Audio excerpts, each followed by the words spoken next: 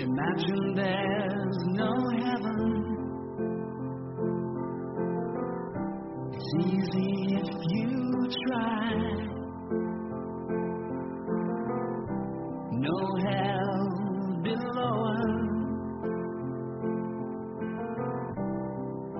Above us only sky. Imagine all the people living for today. Imagine there's no countries.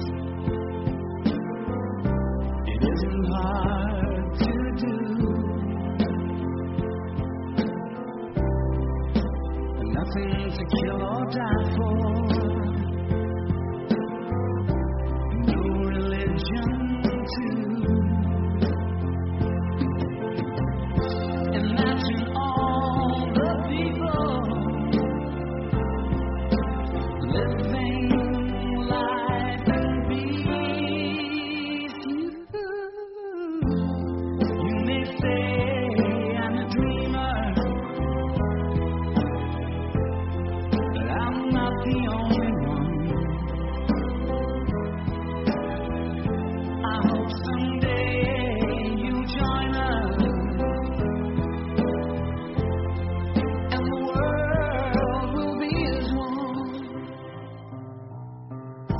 Imagine no possessions. I wonder if you can. No need for greed or hunger. A brotherhood of man. Imagine all the people sharing all the world. You may say I'm a dreamer, but I'm not the only one. I hope someday you'll join us, and the world will live as one.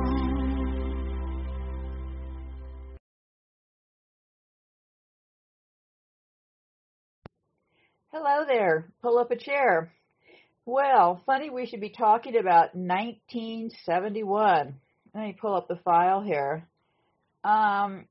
Last show, I kind of casually mentioned this movie called Only Human. Well, it turns out a pretty fascinating deal there, and a lot happened in 1971. I mean, a whole lot happened there. But first, let me get to a couple random things. It looks like the boys and girls at HARP have been busy. There was an earthquake in California yesterday.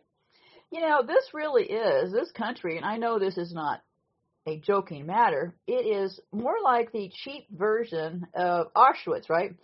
Because, like, this country is the cheap version of the Matrix. They get people to buy those Ring doorbells and spying equipment, echo things for their homes to listen in while they're there. I mean, it was easy to sell these things because people have just gotten incredibly lazy. I mean, it's too much to go and look up something. You have to be able to talk to a box in your house that's spying on you. So, yeah, I think this is really the cheap seat version of what we saw in Auschwitz. Now, I don't believe completely what was going on in Auschwitz. I don't believe the ovens were true because I saw a documentary that, you know, the doors didn't, I mean, it didn't seem right, okay. But I believe a lot of experimentation likely went on because they were probably getting ready to come here, right? Because when they were here originally in the 1800s, they would be learning about being doctors, right? So, yeah, so a lot coincides, and because they're kind of nuts for numbers and stuff, a whole lot of stuff happened around 1971. As a matter of fact, there was even a big tsunami in 1971. Yeah, because on the earthquake yesterday in California, what they said was that it was up around the Humboldt area in Northern California. And that area is looking like it's going to be getting rain for the next week or so. rain and those dry hills and those forests, mudslides. I'm not predicting it. This is what happens when you get rain after a long period without water, okay? And you've got forests full of ground and stuff. So yeah, so what they were saying on the news about this earthquake was that at first they thought it might have some sort of tsunami effect because it hit right there on the water. Well, I think probably the people at HAARP, maybe they were they were heading their target into people's homes and they missed and got the water. I mean, really, you think you put it past them? So yeah, I don't know what they're up to, but they're up to something, right? So I just certainly hope you have a meetup planned if anybody in your family is still speaking to you. So let's get on to 1971. It was a fascinating world, and I would encourage you to go watch my show about 9/11 that's on YouTube. And the reason that I did that show about 9/11, well, because of the Muslim deal, but because of the music. The music that dropped that day on 9/11 is horrifying, right? So I have to and then in the meantime, Andy found this law that they have reenacted twice in this country that has to do with getting to us to comply more in the Jewish order. Yeah, it's really crazy. But so I thought, well, I'll get 1971 off. In my world, this is kind of a fun day, right? Talking about 71. We have to kind of look past what they're actually doing there. But yeah, so I'm not going to have anything horrific to say today, except at first I will tell you why I ended up on 1971, right? Well, interesting enough, I went to look for that movie, Only Human, and I'm going to be playing it at the end, and you'll be able to hear it and understand it fine. And I'll talk a bit more of that in a second here, but I went to look for that movie, and it was complicated to find it. And why was it complicated? Well, you'd have to ask them, right? Because this group does have a website. They say on their website, we did this movie, but they don't provide a link. So I found it at one of the Wayback Machines, and so I'll have to play it at the end because I tried to figure out if I could give you the keywords to go look for yourself, and it didn't work. It's kind of buried, so it took me a little finagling around to find it. So at the end, I want to play you 2 clips, and I'll get to that in a second here.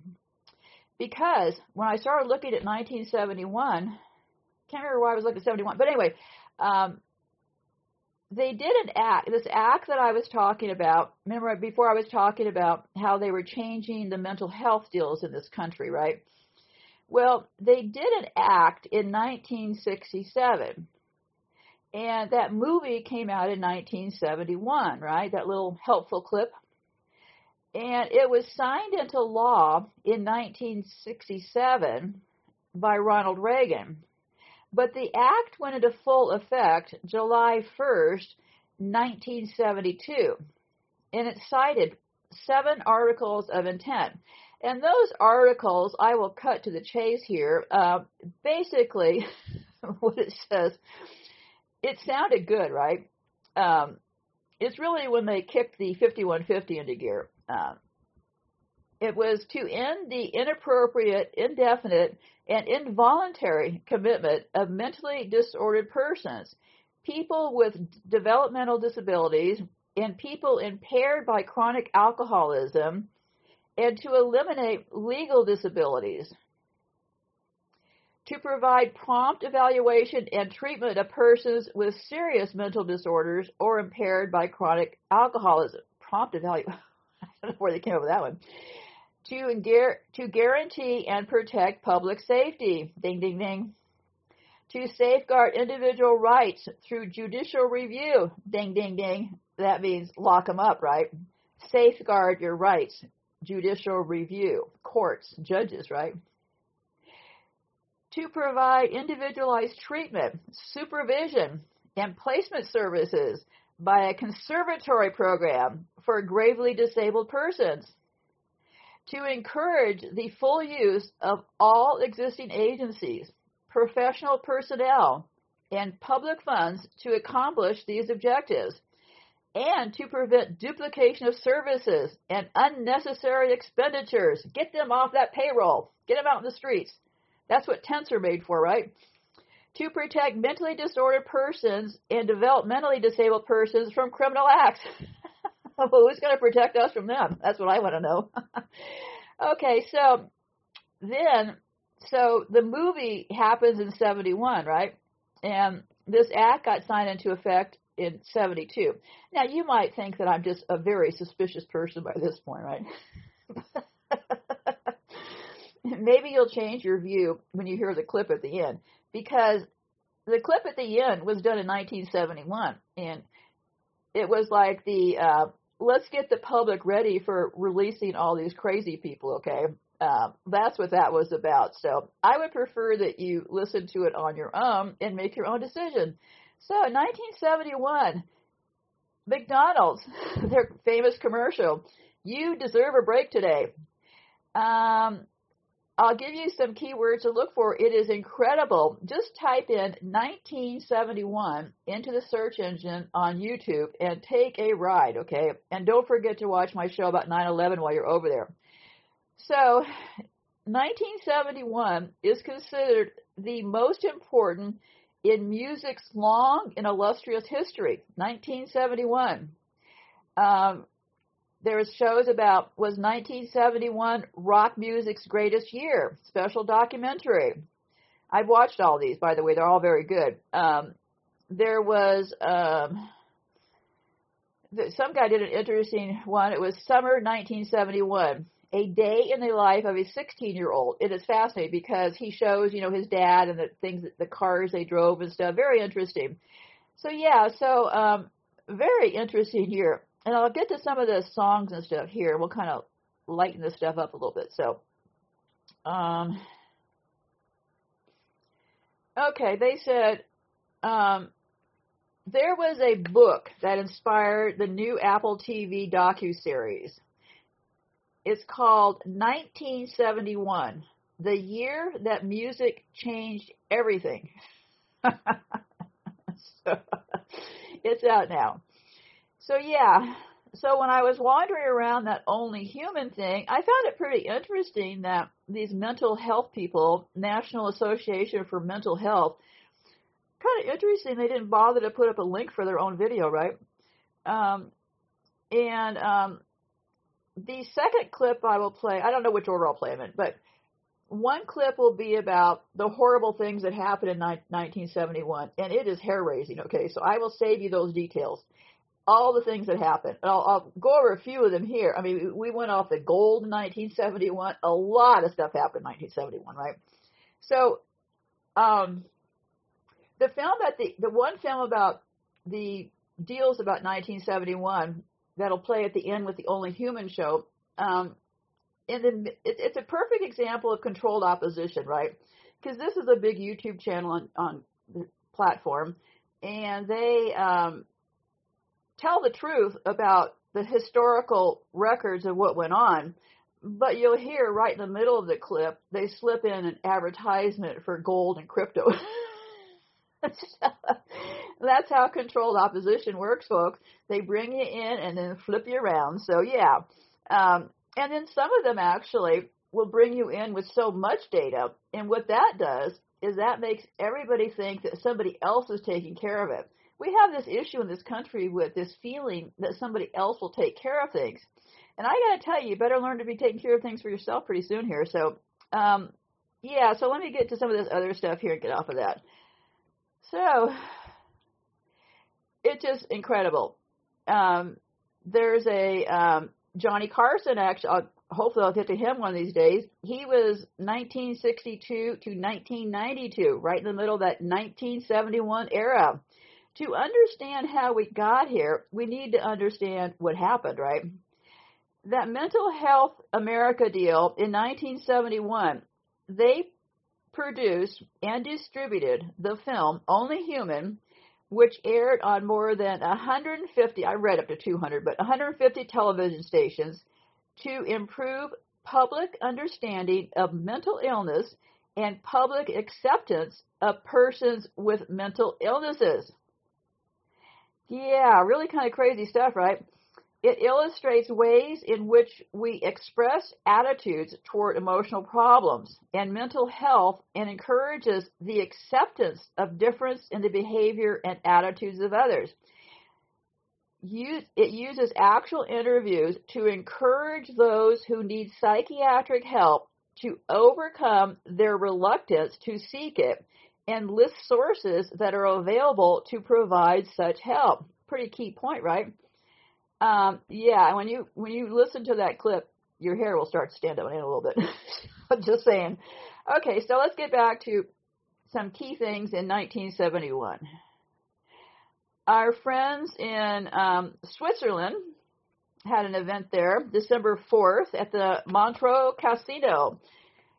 And this relates to music, it's kind of fun. So, Switzerland burns during the Frank Zappa show when someone in the crowd lit a fire. Why is this important? Well, across the street was a band called Deep Purple who set off to There was a band called Deep Purple who was set to record there the next day. They were watching from their hotel rooms. Isn't that funny? Right across the street from Frank Zappa in Switzerland, right? As a result of the fire, they wrote the song Smoke on the Water to memorialize the event. I think these songs have a tremendous amount of meaning. So, 1971 was classic rock at its height. The music from this era holds up so well today that it is revered as some of the greatest music of all time. So, Led Zeppelin, he released and the names of these songs are just, ooh. Led Zeppelin, his fourth album, I believe. The album contains one of the most classic rock songs called Stairway to Heaven. The album has sold well over 25 million copies and contains other classic songs such as Black Dog, Rock and Roll, Misty Mountain Hop, and Going to California. The Rolling Stones came out with their Sticky Fingers album in April. It was their 11th studio album. The songs were Brown Sugar, Wild Horses, Dead Flowers. The Who, one of my favorite groups from that era. The Who were working on another rock opera called Lifehouse. They put together another masterpiece. The album only hit number 4 in the U.S. The album brought us hits like Baba O'Reilly, Won't Get Fooled Again, which you've heard me play that several times. I think that should be our theme song, right? Won't Get Fooled Again. And Behind Blue Eyes. And Won't Get Fooled Again became their theme song. Carole King came out with an album called Tapestry in February of 1971. It was one of the most critically acclaimed albums of the time. Tapestry would go on to become one of the best-selling albums of all time and garnered Carole 4 Grammys in 1992. The big songs were It's Too Late, I Feel the Earth Move, So Far Away, and You've Got a Friend. Oh, there was another one, something about a natural woman. I don't know. But anyway, so then, of course, the Doors. People say that Jim Morrison is likely Chevy Chase. Do I know that? No. But while I'm on the subject of that, I've been posting pictures on YouTube on the community page. So you might want to check out there. And I ran across a picture of Golda Meir. Somebody said, that looks like LBJ. And I thought, darn, that she does look like LBJ. Well, I think that she was a lot shorter, but I don't know. I'm not going to spend all week on this, right? I couldn't find any photos. I only found one of Golda Meir kind of standing behind Kennedy a little bit. So I couldn't really verify the height thing. But if you do a side-by-side of Golda Meir and LBJ, I don't know. They were both pretty ugly people, but so anyway, so yeah, the Doors, it was their 6th and last album to feature singer Jim Morrison, as he died, supposedly, 3 months after the release of the album. The album gave us such classic Doors tracks as Riders in the Storm, Love Her Madly, and the title track, L.A. Woman. So yeah, Black Sabbath was never a fan about them, but they came out with songs like, well, let me scroll down here a minute. I don't want to start laughing. I'll lose my pace here. Black Sabbath. I don't think I ever saw them in concert. They came out with a band's third studio album. Of course, it was a third, sixth, ninth, whatever, right? Would go on to sell over 2 million copies and be the band's highest charting album and the only one to make it into the top 10. The album spawned the hits Children of the Grave and After Forever. So yeah, whatever, take that what you want. Rod Stewart, Every Picture Tells a Story album came out. It's his third album. Yeah, every picture does tell a story, doesn't it? I got that right. The album would go on to number 1. So, anyways, the album gave us Maggie May. That was a very popular song. I Know I'm Losing You. Reason to Believe. I didn't. He said he didn't get into Rod until later. Marvin Gaye. What's Going On was his album. John Lennon. Oh, he had some. Marvin Gaye had some songs, but I don't really.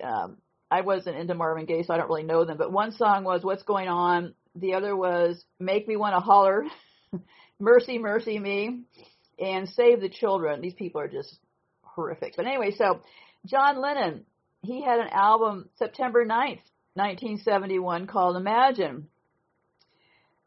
The album has one of the most revered songs in history, Imagine. That song has a lot of significance. I suggest you might play that tune while you're hunting around today.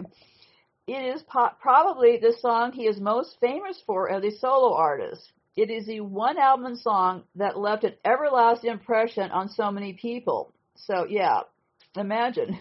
Imagine. Yeah, I can imagine what's up, right? But I try to stick to the facts here. So, Elton John, Madman Across the Water. What's up with that? Tiny Dancer, Indian Sunset. I have no idea what that means. Janis Joplin. Her album was Pearl.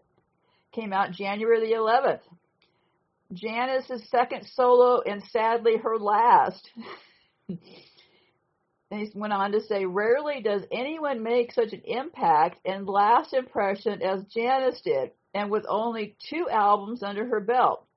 This release gave us memorable songs such as Cry Baby, Me and Bobby McGee, and Mercedes-Benz.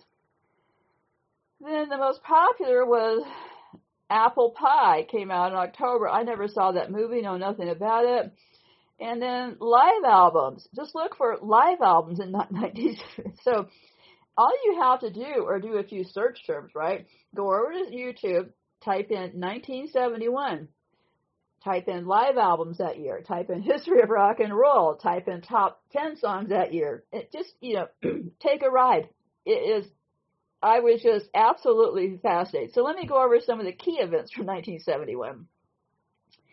Well, sadly, Coco Chanel, that tranny, died at the age of 87 in 1971. Interestingly enough, 1971, China is admitted to the United Nations. So another interesting thing in 1971, of course it has to do with money, right?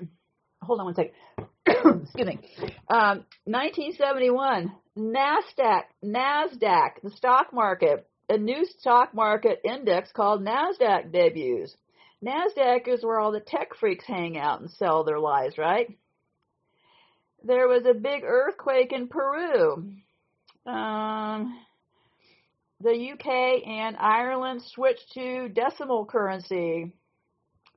Thatcher the Milk Snatcher. Education Secretary Margaret Thatcher ends free school milk for children over the age of 7 in the UK. Bombings in the IRA. Attica prison riots in New York. Switzerland, women are granted the right to vote. Amtrak was created to provide inner-city passenger train services. Mount Etna erupts in Sicily. 60% of Americans are against the war in 1971. A tsunami hit India. Tsunami in the Bay of Bengal kills 10,000 people. Greenpeace comes into existence. Federal Express is started by Fred Smith. Yeah.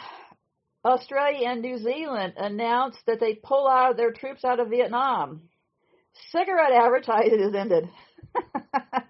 Some of the old movies are pretty funny when the doctor walks into the room and he pulls out a cigarette while he's giving the patients the horrible news about their loved one that he just operated on or something. He pulls out, fires up a cigarette, and offers them one. Let me see. Interestingly enough, Richard Nixon, he implemented, so if you think they don't have the authority, I think again, he implemented a 90-day freeze on wages and prices because in 1971, he also removed gold and silver backing from the U.S. dollar.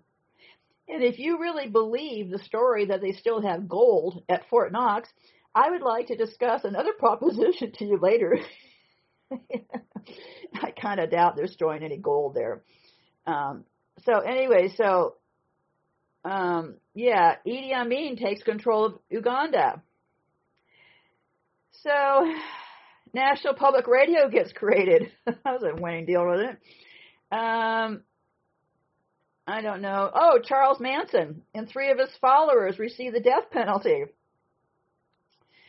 So, I don't know what to say. I would take a look at the songs. I would take a look at the movies from that era. And I would also pay very close attention to these next clips that are going to play, because the one about 1971, I'll run that one first, and then I'll run the Only Human one after that, because it'll give you a different perspective. So once you hear all the things they were implementing in 1971, and then introducing that movie, it will start to perk your ears up a little bit. So anyhow,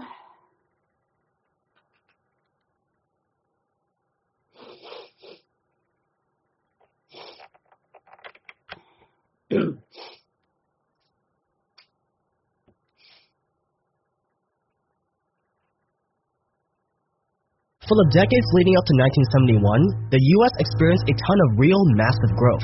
Workers went from making $675 a year, or $19,000 in today's money, to more than $56,000 in today's money by the late 60s. People enjoyed paid leave and sick days for the first time. They could pay off student loans, buy houses and cars, and enjoyed a financially stable life. Payroll increased by at least 32% in the 60s alone. Fiber optic cables, LEDs, weather satellites, the heart pacemaker, the internet, DRAM for computers, lasers were all invented in the 60s alone. We landed on the moon. The upper, middle, and lower classes were all moving up together in harmony. But then, 1971 hits, and something really weird happens. The economy kept growing, except it was no longer everyone getting richer together. Now it was only the rich getting richer, and the middle and lower class basically flatlined. To this day.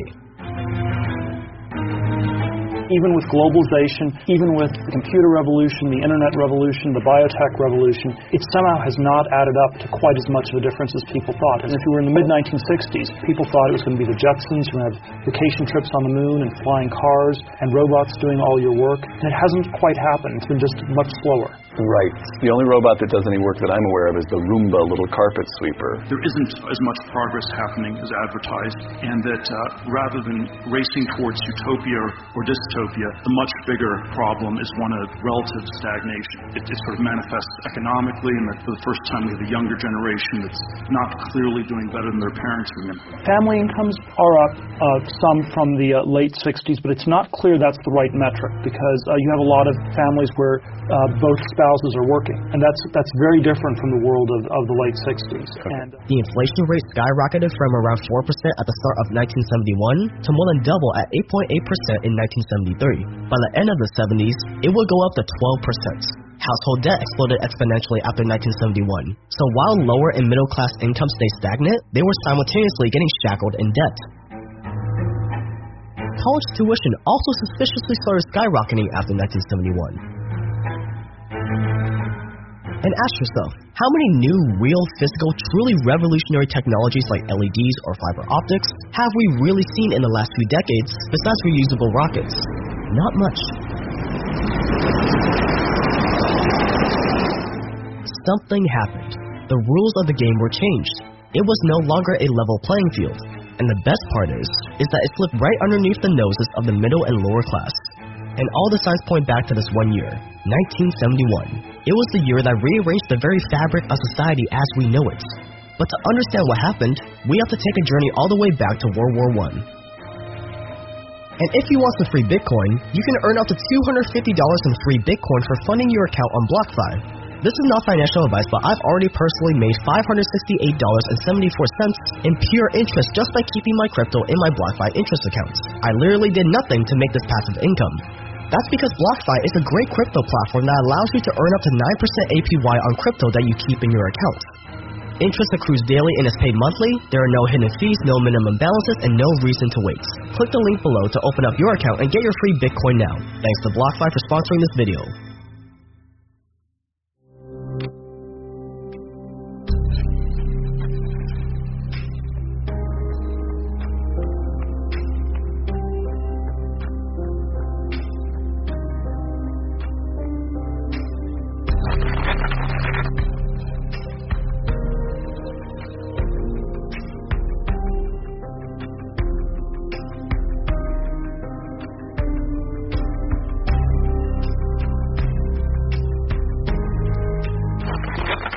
Before World War I hit, trade around the world was conducted on a very simple gold standard. Basically, whatever you wanted from another country, you would pay for in the required weight of gold. This meant that countries that had lots of stuff to export would have more gold than countries who didn't have a lot to export.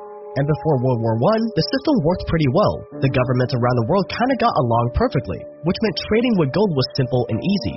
But then World War I came around and threw the entire system on its head.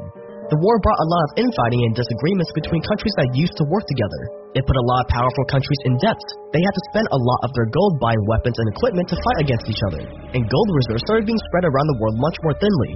By the end of World War I, the US had a serious gold deficit. And once the Great Depression hit, this got even worse. So in 1930, the government pretty much forced Americans to exchange all the gold they had for dollars.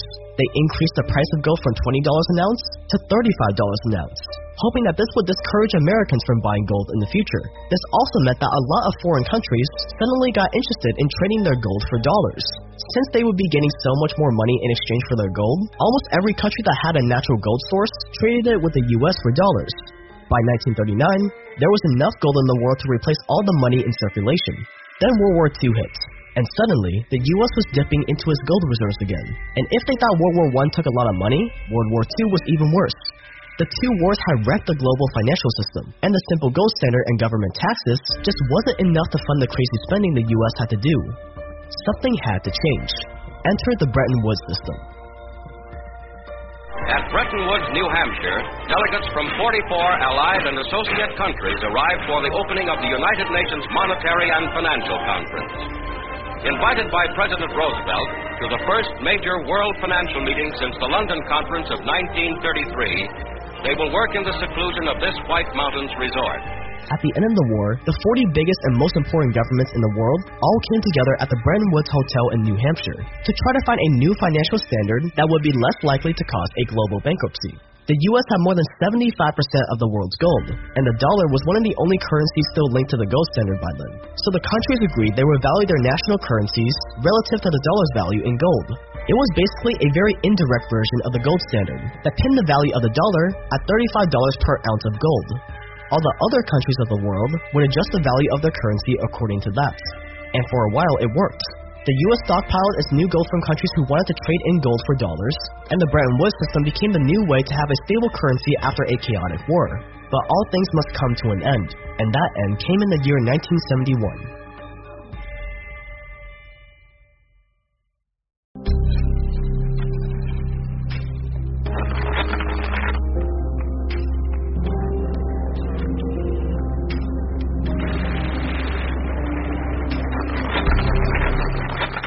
So by the late 40s and early 50s, the US had a new superpower, the ability to print as much money as it needed for whatever it wanted. It wasn't supposed to work like that. There was supposed to be a methodical decision-making process that kept the amount of dollars in the world equal to the amount of gold the U.S. has stockpiled, but the temptation to print money was just too great.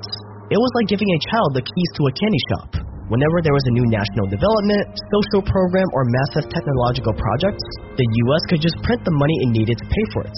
After all, dollars were as good as gold. With all this extra money, the economy obviously boomed, but it wasn't sustainable. By 1955, America went to war in Vietnam, and suddenly, it needed a lot more money than it had in gold. The Vietnam War carried on for 20 years and cost $168 billion, or around $1 trillion in today's money. To fund it, the government had to print money like crazy, and near the end, this reckless creation of new dollars finally caught up with it. You see, other countries started noticing that the U.S. was printing way more money than it could possibly have in gold. So they got worried. What if the president suddenly announced that instead of $35 for an ounce of gold, it would be now $45 or $50? It would be the perfect way for the U.S. to stay afloat, but it would mean countries like the UK and France would have to pay way more money to get their gold back. So the UK and France decided to quit while they were still ahead, and France sent a warship to New York to pick up their gold. It was 1971, and President Nixon was having none of it. So in one fell swoop, he declared a suspension of anyone's ability to convert dollars into gold.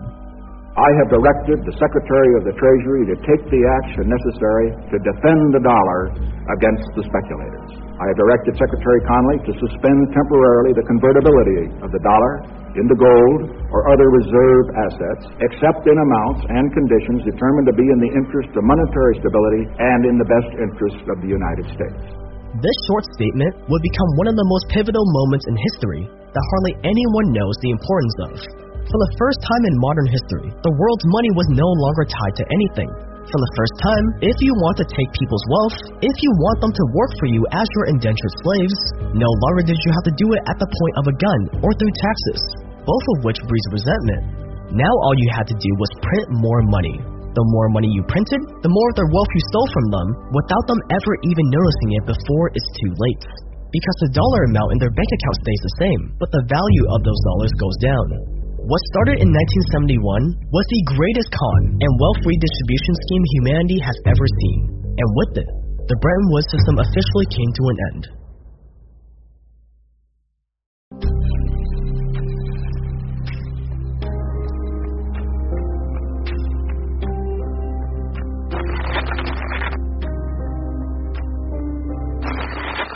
The money printer was let loose, and the chaos that resulted was subtle, like boiling a frog. Immediately, the dollar's value dropped at least 50%. All that new money pushed up the prices of assets like real estate and stocks, which the rich own and the poor don't, furthering the divide.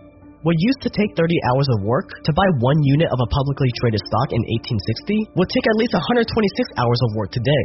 1971 was also the year that the 30-year mortgage standard was introduced, which meant that where you could have bought a house for just 3 years' salary in 1950, you're in debt for the next 30 years today. Instant money, M-O-N-E-Y, in the form of a convenient personal loan. So household debt explodes exponentially, college tuition explodes exponentially, the number of lawyers quadrupled. And what did all that debt and divide mean for middle and low-income families? Over half of Americans live paycheck to paycheck, even when they make more than $100,000 a year. Most Americans that can save have less than $5,000 in their savings accounts, and the income for the middle and lower classes has stayed nearly the same since 1971, while the upper class continues to climb. The modern pleb is a debt slave, draped in louis. And today, we might be witnessing the grand finale of the dollar. Almost a year ago, I made a video on how 40% of US dollars were printed in the year 2020, one of our most popular videos on the channel. Well, today, the Federal Reserve has updated those numbers, and I redid the math. It's no longer 40% of all US dollars were printed since 2020, not 50%, not even 70%. Nope, since January 2020, the US has printed nearly 80% of all US dollars in existence. 80%! M1! I literally had to do a double take when I saw this number, because what? But yes, at the start of 2020, there was $4 trillion in circulation, and in October 2021, there's over $20 trillion in circulation. That means, ladies and gentlemen, that the government has so far robbed 80% of your wealth in the span of under 2 years. And although you may only feel this theft in higher gas prices and such so far, it's probably gonna get a lot worse. So what is the solution? Not financial advice, but 1, don't get into debt. 2, click the join button below for private documentaries too controversial to be released to the public, to continue to learn how the world really works. And 3 is to hedge your bets against the US dollar and the money printer by putting some money into crypto. And one crypto platform I've been using for a while now is BlockFi, one of the easiest places to store your crypto and earn interest on it at the same time. Like I mentioned before, I've already earned $568.74 in interest just by keeping my crypto in my BlockFi interest account. I literally did nothing to make this passive income. All you have to do is click the link below, open up your BlockFi account, fund your account, and you could get up to $250 in free Bitcoin as a bonus for signing up. From there, the platform allows you to buy crypto instantly and directly from your bank account, and whatever crypto you have in your BlockFi account, you'll automatically earn up to 9% APY on it. You can set up recurring purchases so you can dollar cost average into crypto, which is what I have set up, and you don't have to wait to see your purchases reflected in your BlockFi account. There are no hidden fees, and you can start with as little as $20. Today, BlockFi manages over $10 billion in assets globally, it's on the Forbes FinTech 50 list, and BlockFi has over 1 million clients and 350 global institutions that use BlockFi services. So use the link below or go to blockfi.com/Jake to get up to $250 in free Bitcoin just for funding your account and start earning interest on your crypto today. That's blockfi.com/Jake with the link below. Thanks to BlockFi for sponsoring this video.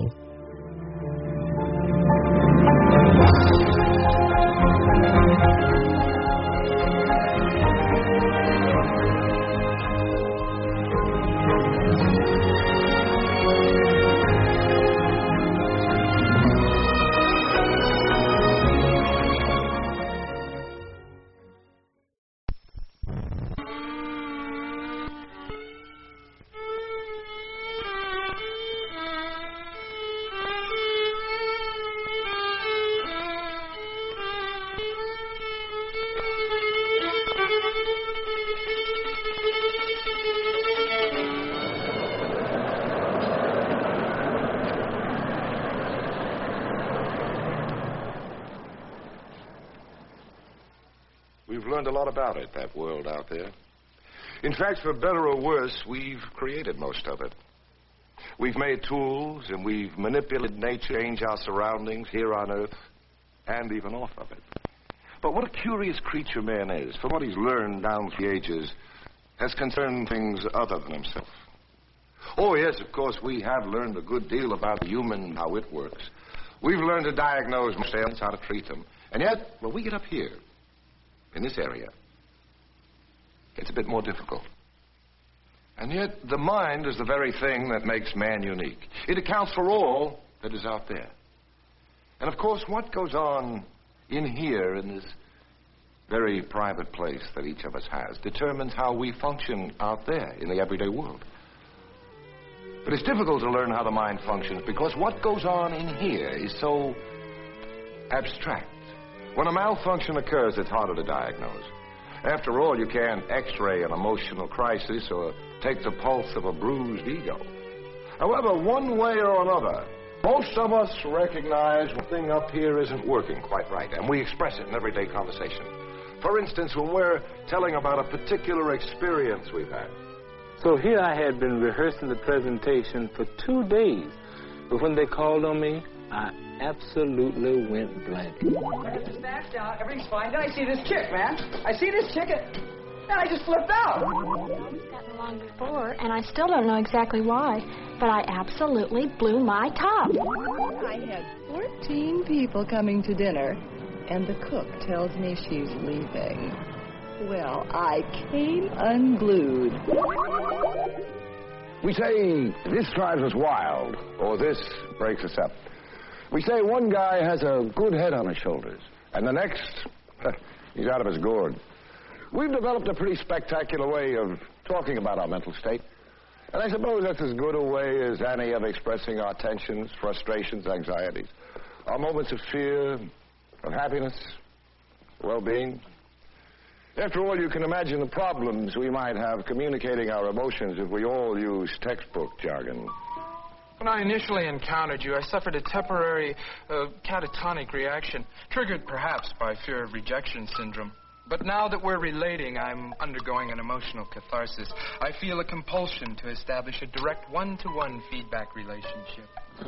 I do not share the interpersonal psychodynamics of your fantasy, so knock off this irrational behavior.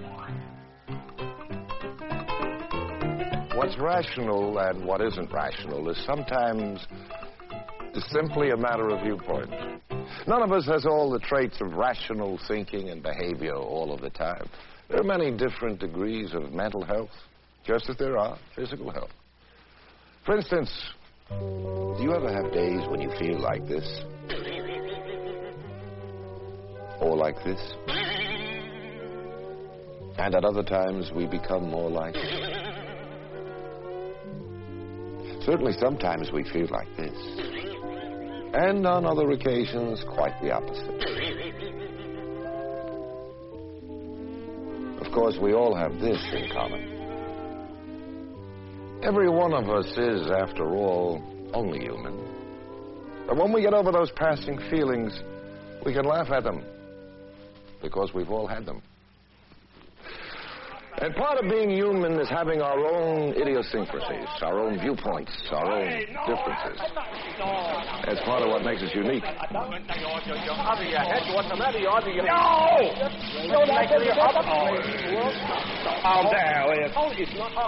just because the next fellow is different, that doesn't make him abnormal or irrational. Oh, my, it's crazy. For example, what is considered normal in one segment of our society may seem quite peculiar in another.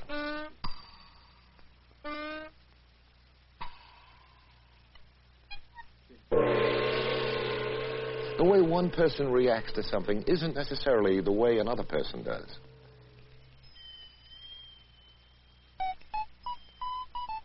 These differences enrich our world. By accepting them, we can enrich our lives.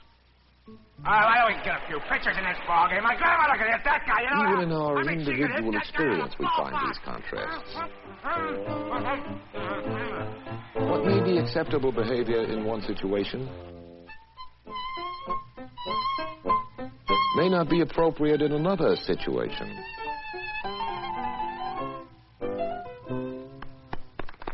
Of course, most of us, most of the time, can agree on what is appropriate and normal, what is real.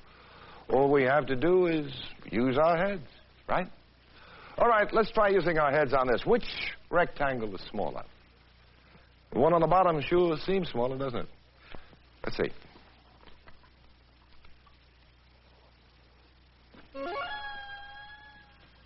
Now, just as an optical illusion can trick our eye and cause us to misjudge reality, tension and anxiety can distort our perception. And the senator predicted bipartisan support for the initiative.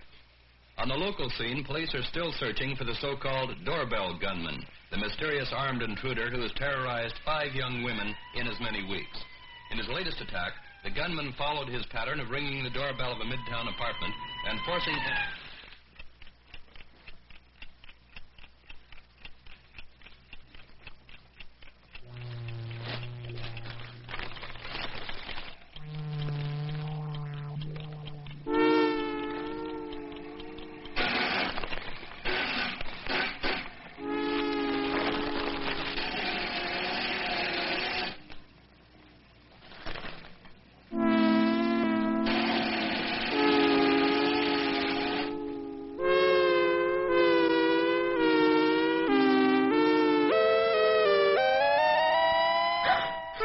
Johnson. Mom sent me over to buy her a cup of sugar.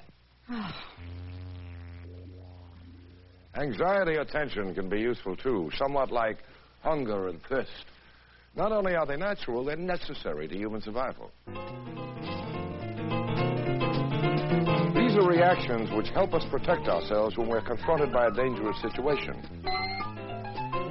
Without them, we might not be able to react effectively in an emergency.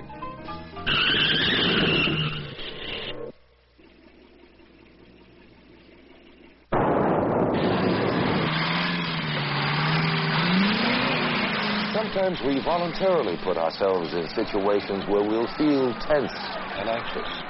Like when we go to a sports event, or watch adventure films, or read murder mysteries.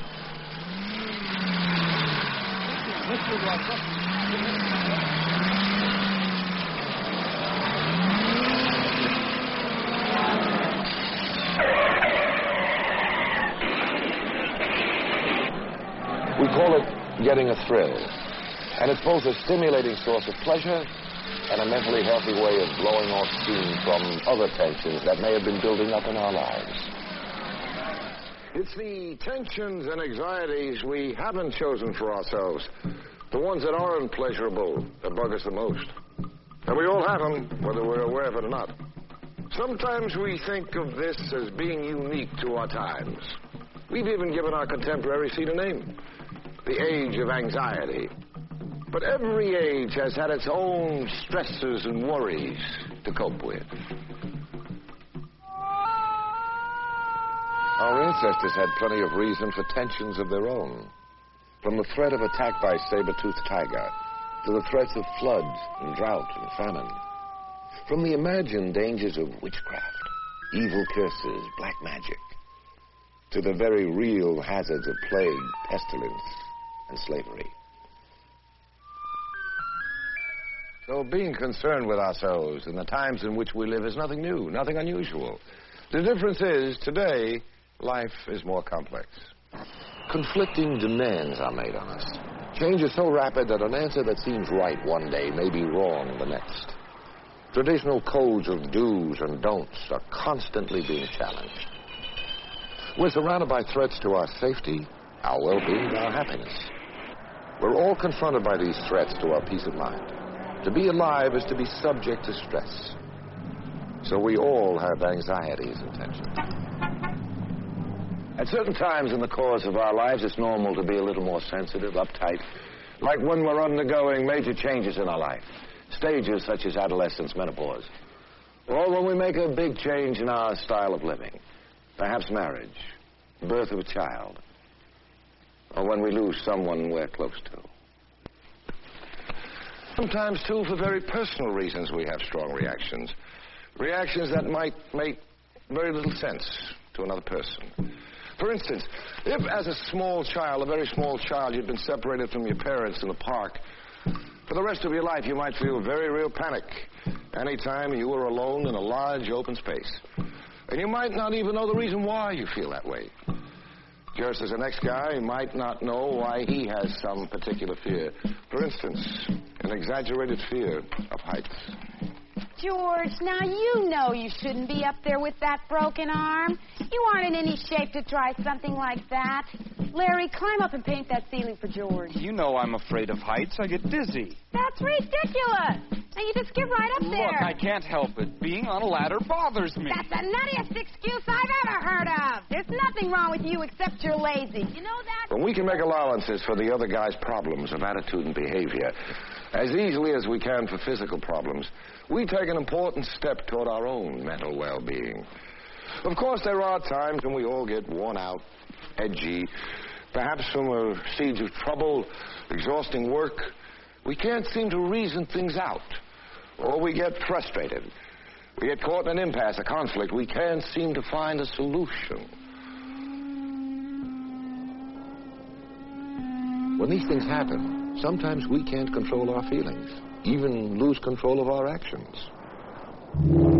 It's quite normal to have these bouts of anxiety and tension. And while they may be unpleasant and even painful, they're not cause for concern so long as we can bounce back from them. As long as we can successfully adapt, we can continue to learn and grow.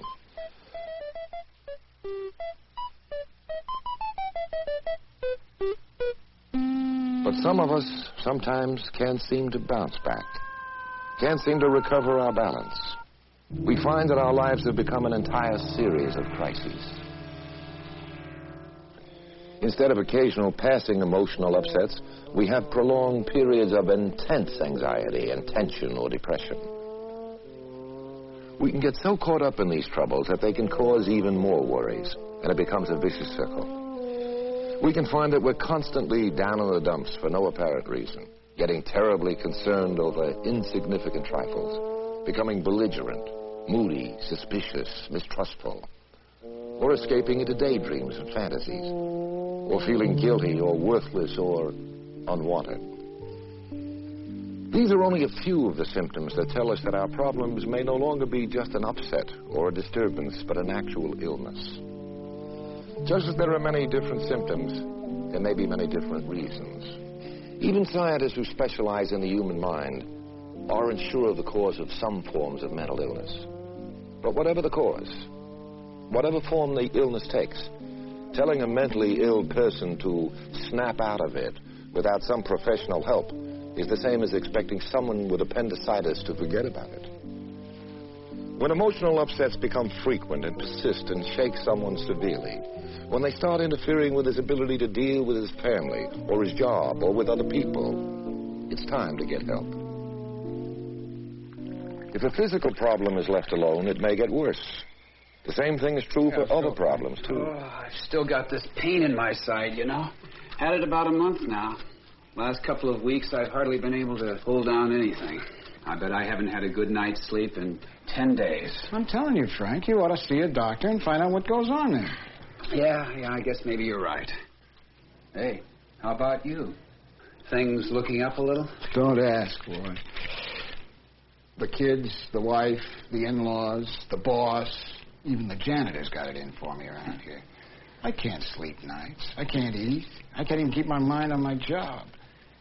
I'm cranky, you know. I'm depressed all the time. I know it's like I'm on a downhill slide the last couple of months. Everything cracking up around me. The worst part is I don't know when it's going to stop. I'm telling you, you ought to see about getting some help. Find out what's going on. Yeah, I guess you're right. You might think that needing help with such problems sets a person apart, makes him very different from everyone else. Not so. In fact, 1 out of every 4 people will find this out from very personal experience, because 1 out of 4 has someone in his immediate family who at some time will have a disturbance serious enough to require professional attention. Once a person starts getting that help, it isn't long before the problems start clearing up. And the person who seeks help has already taken an important step toward his own personal growth. I think I might have been mentally ill or emotionally ill before that, but I think the divorce precipitated the action of getting help. I guess about 1.5 years ago, I just completely went into solitude. Like I just wasn't paying attention to anybody. I went from school to my job and home. And the thing in itself caused the fear of being treated by a doctor, because I felt that I was getting messages from outer space, or maybe secret messages that nobody should know, and I didn't want anybody to be asking me questions about it. My firstborn son was 2 years old, and we realized that he was hyperactive and wasn't responding and reacting the way other children his age were. Well, I was forgetting everything that I learned in school, and all I was doing was just, messing around. I quit the job and went home and locked all the doors and pulled all the drapes and took a bottle and started to drink and got depressed, or got depressed and started to drink, I really don't know which, and made a suicide attempt. A lot of things were facing me, like bills and troubles, and a lot of people had a lot of different gripes about me, and I was upsetting the household. My son is in a special school for emotionally disturbed children. And at the beginning, we noticed it because he wouldn't talk.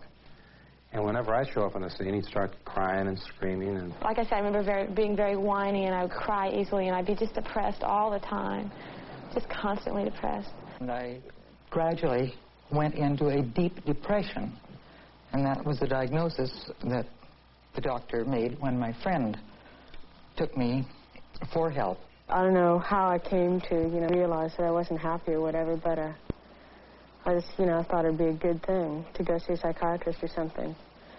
So I looked into him, and, I found one. I've been told, and I think it's true, that the illness that I've experienced throughout my life for 30 years has been what they call cyclical. In other words, every 3 years, it starts up. So I began to eventually learn that when I needed help, there was a place to get it. Mark is my oldest, and I have 5 other younger children.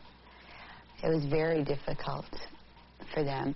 It was confusing for them we started out on the basis that it was a family problem, which it was, and the only way to help Mark was to help all of us. See, it was a family therapy situation, all seen individually. You know, I thought it really would be too late, but the treatment is something that it's really helping me out quite a bit.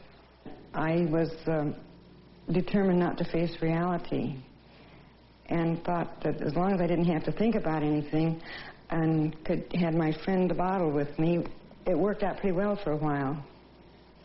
But then it led to very serious things. After the suicide attempt is when I knew right then and there that I needed help desperately. And then it was recommended to me, and I accepted it, daycare. I didn't know at the time that the hospital would be quite like it is, which has helped me quite a bit.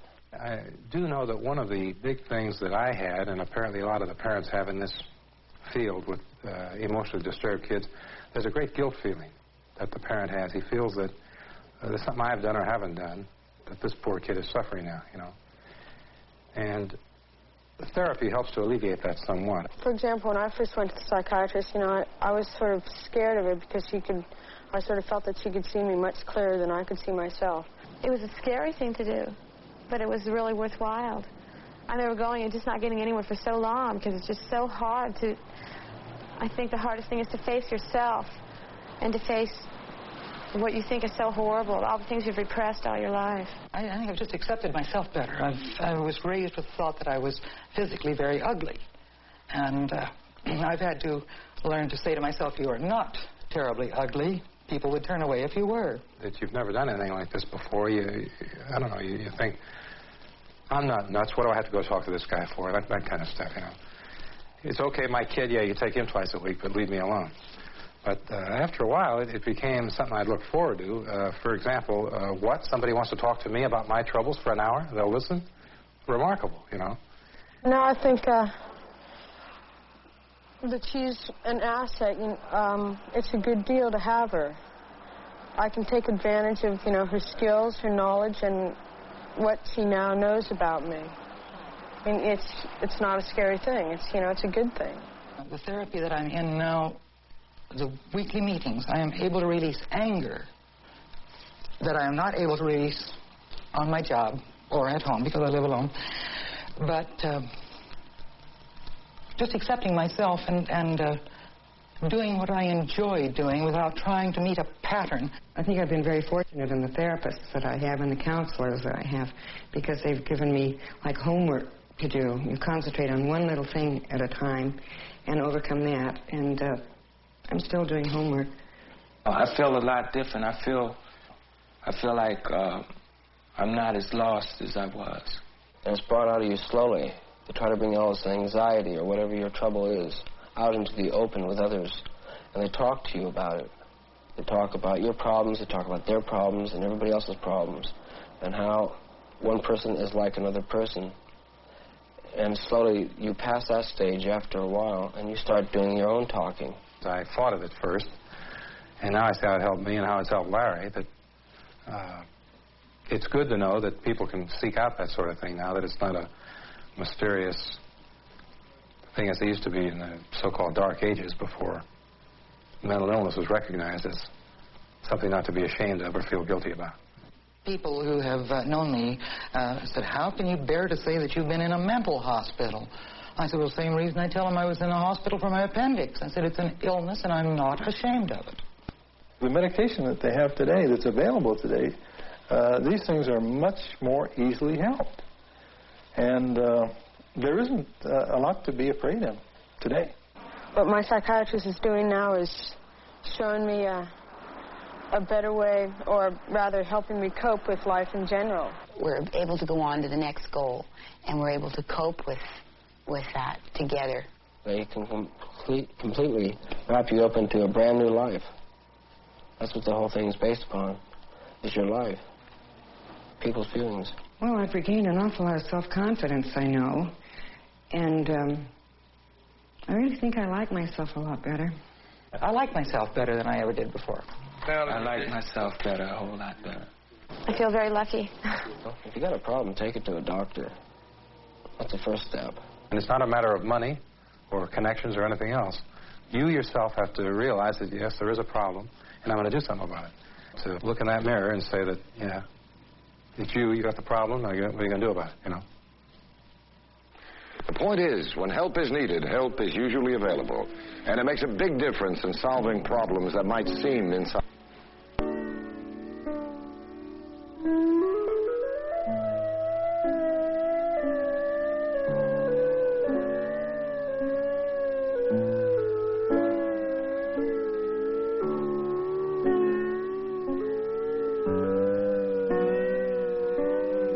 Peace of mind, happiness, enjoyment, satisfaction.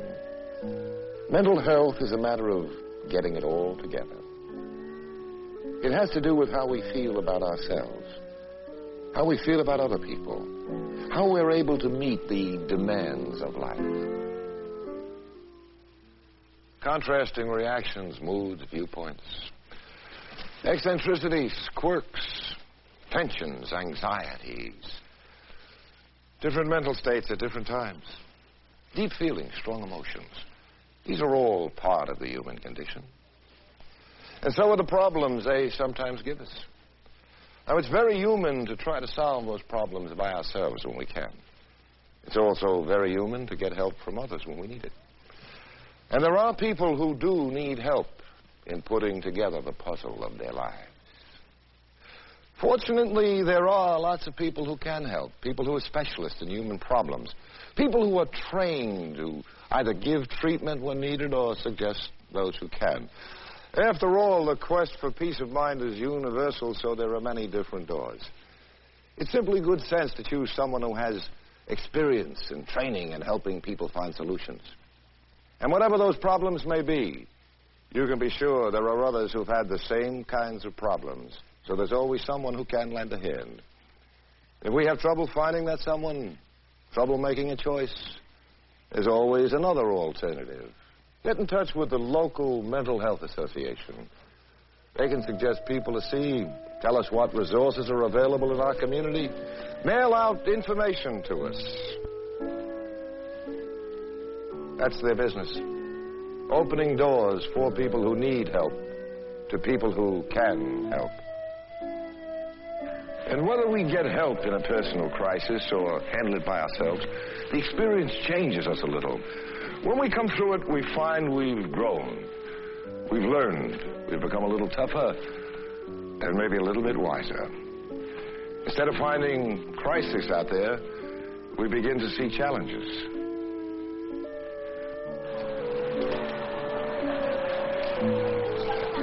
It's quite a world.